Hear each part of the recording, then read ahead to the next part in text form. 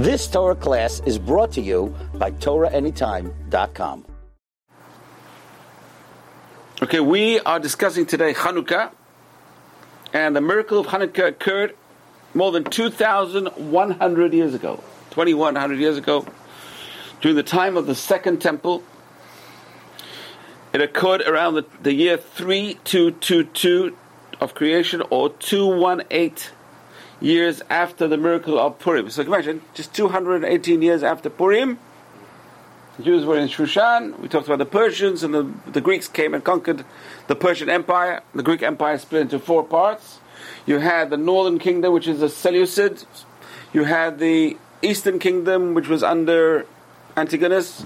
You had the southern kingdom under the Ptolemies, and you had the kingdom in Greece, which is under the Philip. So the four parts is split into. Israel was under the Ptolemies in Egypt for about 100 years, and then the Greeks seized it. The Greeks in Syria seized it from Ptolemies in Egypt, and that's when the trouble started. So the first king we were under was Antiochus III. Antiochus III was fine. He conquered Israel from the Greek Egyptians, and he lowered the taxes. He gave us a tax break for 3 years, and he let the Jews worship the way they were. However, his son apparently changed.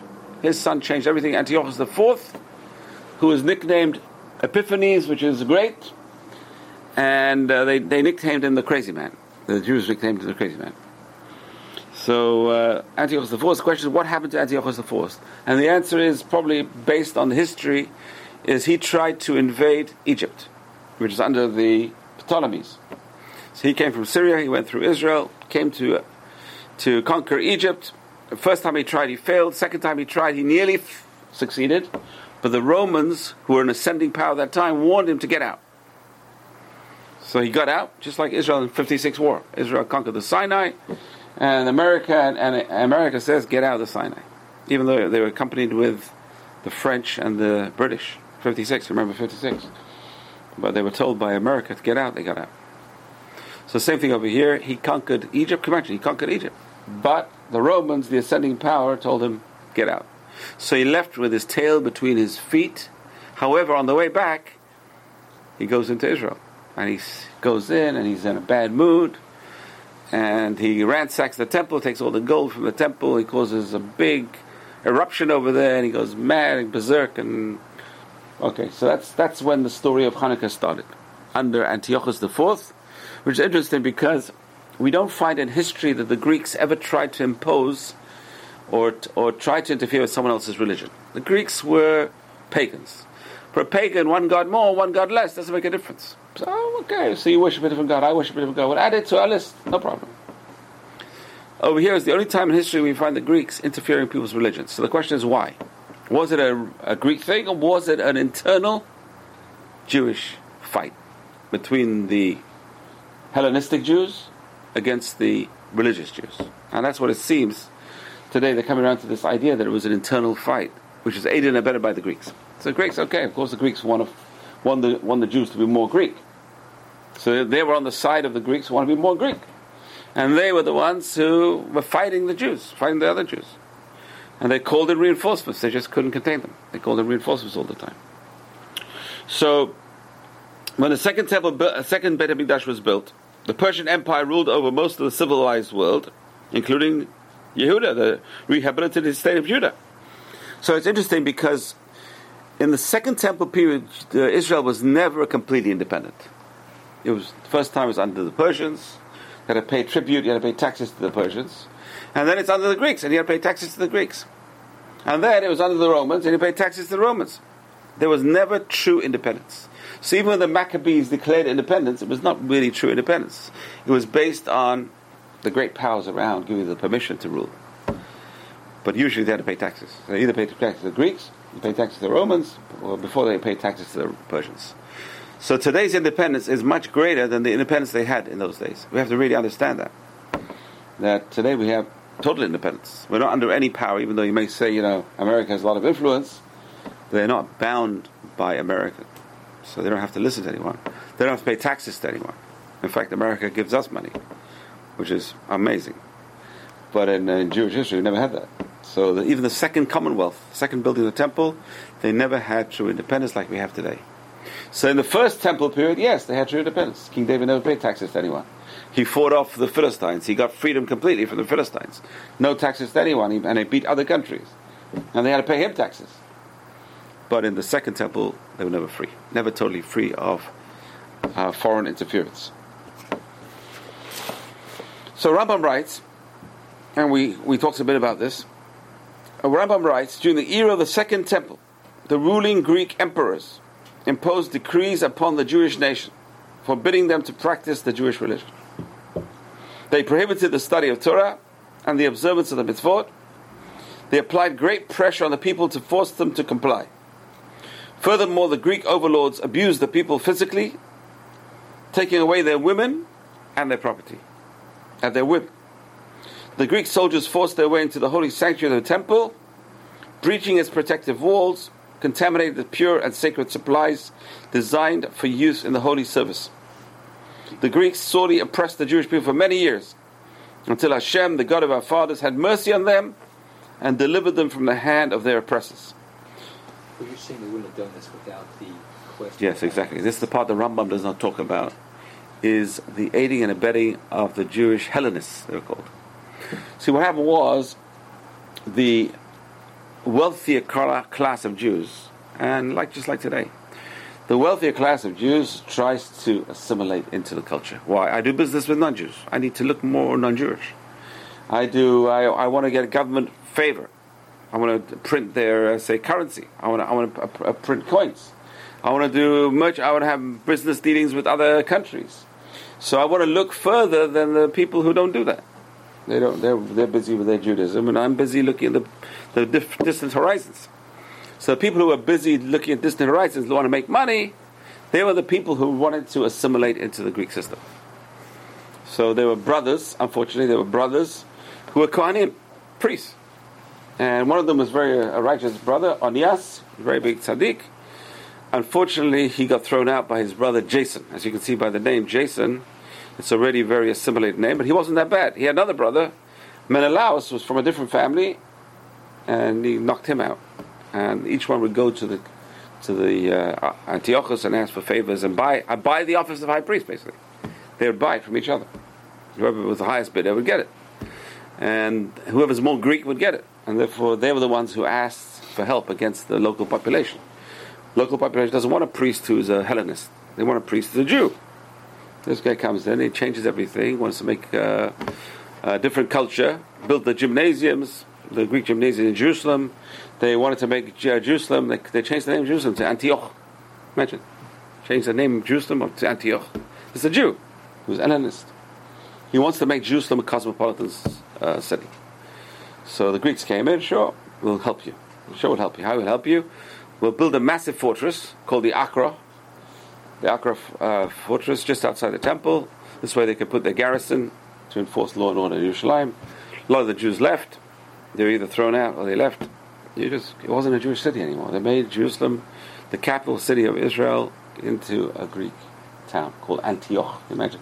Hard to imagine. So that's what caused this massive insurgency. Although it seems like it wasn't such a massive insurgency, it was more guerrilla warfare. Because you couldn't face the Greek army face to face. So this is one of the things that Yehuda Maccabi really started, was the guerrilla warfare. So the Jews would go, attack, and retreat to the mountain hideouts. Attack, mountain hideouts, running. So mainly night raids, right? Guerrilla raids at night. But they beat the Greeks. The Greeks, they just wore out. So it's a miracle, really, in a sense, that they won the war. There's two miracles in Hanukkah. One is winning the war against the Greeks, which is a tremendous miracle. The war was really over 20 years. It was a 20-year war, many battles, until finally even Yehuda Maccabi was killed in one of the battles. He was killed, and two of his brothers were killed, so there are two left. Jonathan, and Shimon. Jonathan and Shimon. Jonathan was first the leader, and then he was also killed with treachery in his own family. Treachery in his own family. His son-in-law kills him. And then the last one was Shimon. And Shimon was the one who was appointed king. So Shimon became the high priest and the king. And the dynasty came through him, through Shimon. Anyway, so the Greeks oppressed the Jewish people for many years. I'm just quoting you the Rambam. until Hashem had mercy on them, delivered from the hands of their oppressors. The sons of Hashmonai overcame the Greek overlords and slew them, freeing the nation of Israel from the tyranny. They established a dynasty of kings from among the Kohanim, this is the Rambam, and Israel became once more a sovereign nation whose independent reign lasted for more than 200 years until the second temple was destroyed. Now the Rambam again glosses over history. It's true that Israel was, but it wasn't really totally independent. It wasn't independent at all. It was under the Romans. Eventually became under the Romans. Plus Israel was not dominated by the Maccabees, only for 103 years. Until Herod, who married into the Maccabean family, who was a descendant of the Edomians, Edom, took over. So it was 103 years Maccabees, 103 years Herod and his family. So Rambam puts it all together. We got 200 years, but the truth is, it wasn't really a good situation. So maybe the first 20 or 30 years of the Maccabees was good, wholesome, Jewish, and then it totally deteriorated later on. And you had fights in the family, and they're the ones who invited in the Romans to help them. So the Roman conquest started. So we Jews, we fought among ourselves. It was tragic. Destruction of the temple, again, first temple was destroyed because of 3 cardinal sins, the Talmud says. The second temple was destroyed because of baseless hatred. Where's the hatred? And the answer is, brothers are fighting each other for who's going to be king. So the brothers are fighting each other, each one calls in the Romans, the Romans come into the highest bidder. Whoever is more amenable to them, they didn't take the highest bidder, they took the weaker brother. They made the weaker brother king so that they could dominate him. So the tougher brother lost. He was going to win, but the Romans came in. There were 2 brothers, Hyrcanus and Aristobulus. Hyrcanus was weak, and Aristobulus was strong.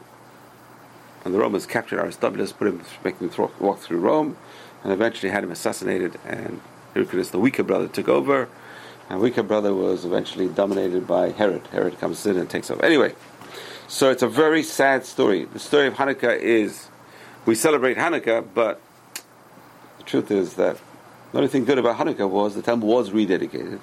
The service of the temple continued for 100 and so years. But look, we have to be thankful for whatever good we have. Jewish history is black. So whatever light there was in Jewish history, we celebrate. So the same thing applies today. It may not be an ideal situation in Israel, but it's way better than what we ever had. People don't really appreciate that. People complain about Israel. Even the guys that live there, they don't appreciate what they have. But you know what? It's way better than we've had in the last thousands of years. So we have to appreciate what we have. We have to really thank God. People don't thank God enough for what we have. It can always be better. I'm not saying it can't be better. Of course it can be better. But first you got to appreciate what you have, and then make it better. Don't appreciate it at all, but you got to appreciate it. This is one of the lights in Jewish history. So that's the reason why we light the Hanukkah candles, because there was a miracle of light. Why? God is telling you, even in the darkest times of Jewish history, you have to appreciate what you have. You have the Maccabees, you have the kings, Jewish kings. Appreciate what you have. If you don't appreciate it, I'm going to take it away from you. And sure enough, it was taken away because the Romans steps in. And eventually they destroy the temple. Just when Herod renovated it, it looked the best it's ever looked in history, the Romans destroyed it. Imagine. It didn't last long. Herod's temple lasted maybe 30 years. 40 years max. Imagine, he built this beautiful temple, he made it such a massive... the Gemara says, if you haven't seen the temple of Herod, you never see a beautiful building in your life. If you haven't seen that building, you haven't seen a beautiful building in your life. So you can imagine how beautiful it was. It was known as one of the wonders of the world. Second temple. Under Herod. Because Ezra and Nehemiah built the second temple. It was a small little dinky building. It wasn't one of the masters of architecture. It was a poor building. Poor Jews built a poor building. It was a poor structure. And eventually, over 100 years later, they maybe built it, but eventually Herod came along and he rebuilt the whole thing. And today you can still see the massive stones that he brought in. And each stone has a frame. I mean, he had these fantastic buildings. What is buildings are fantastic? Masada. Imagine you build a building on the rock. How do you build a building? How do you carry those stones up the rock? I mean, it's amazing how, you go to Hebron, you see the building around Machpelah. It's all Herod's stones. You see the building. Herod was a massive engineer. His thing was construction and killing Jews. Killed so many rabbis. Herod. Okay. So what you have to do here, Hanukkah really is celebrating light. A little bit of light in the darkness. We had a little bit of light in the darkness in Jewish history.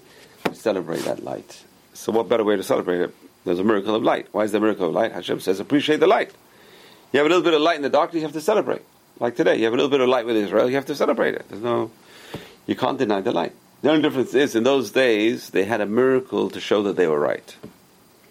And I'm sure in those days, same thing. People say, the Maccabees, they're bad, they're no good, look what they did. They're Kohanim, they became thing. God says, I'm going to make a miracle to show, has my seal of approval. Like today also, we need a miracle like that to say, then the rabbis wake up and say, you know what, this is a miracle from God. So we had a miracle, 67 was a miracle, but people don't see it that way. They should see it that way. They don't see it that way. So we are free in our own land. We've never been so free as we've, even in time of Hanukkah, we've never been as free. They had the Greeks, they had the Romans. So we have to appreciate what we have. We really have to appreciate. That's one of the lessons from Hanukkah, is to appreciate what you have. Same thing in Purim. The Gemara says, why don't we say Hallel on Purim? And the answer is, because Purim never changed anything. Ahasuerus was the king before, Ahasuerus was the king after.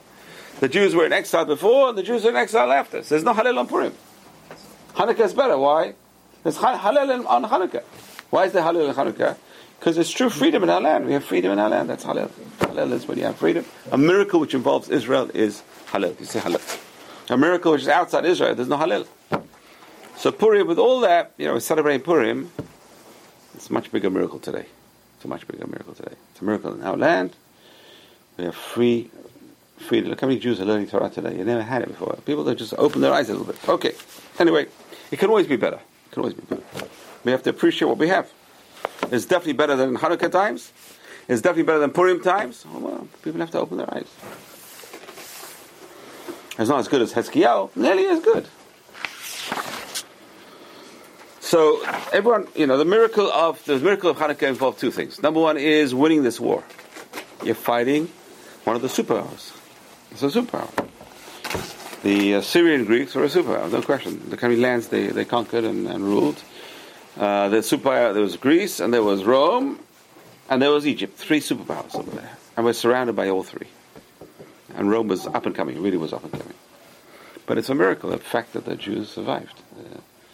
And beat the Greeks. I mean, that's amazing. Beat the Greeks. That's amazing. So that's when the victory took place. Chanu, Kafhe, rest on Kafhe, but Kislev, that's what Chanuka. The Kafhe is very important. And Kafhe in the Torah generally is a very important name. Aviyar Ko, Vako, Kafhe, Kafhe. Kafhe is a very powerful name, one of the names of holy names in the Torah. So Chanuka is very powerful. That Kafhe, 25th of Kislev, which was meant to be the dedication of the Mishkan in the first time they built the Mishkan, but it was postponed. The Mishkan's dedication was postponed to Rosh Chodesh Nisan, but over here it came out. So Hashem says, don't dedicate the Mishkan on the 25th Nisan of Kislev. I have something later on. And this is the rededication of the temple, 25th of Kislev.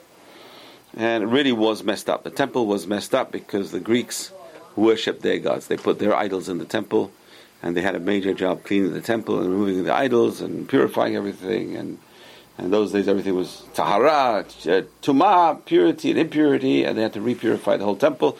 And that's where the story of Hanukkah comes in. Baruch Adonai le'olam, amen v'amen, Rabbi Chananel Melech HaShomer, Ratzah HaKadosh Baruch. You've just experienced another Torah class brought to you by TorahAnytime.com.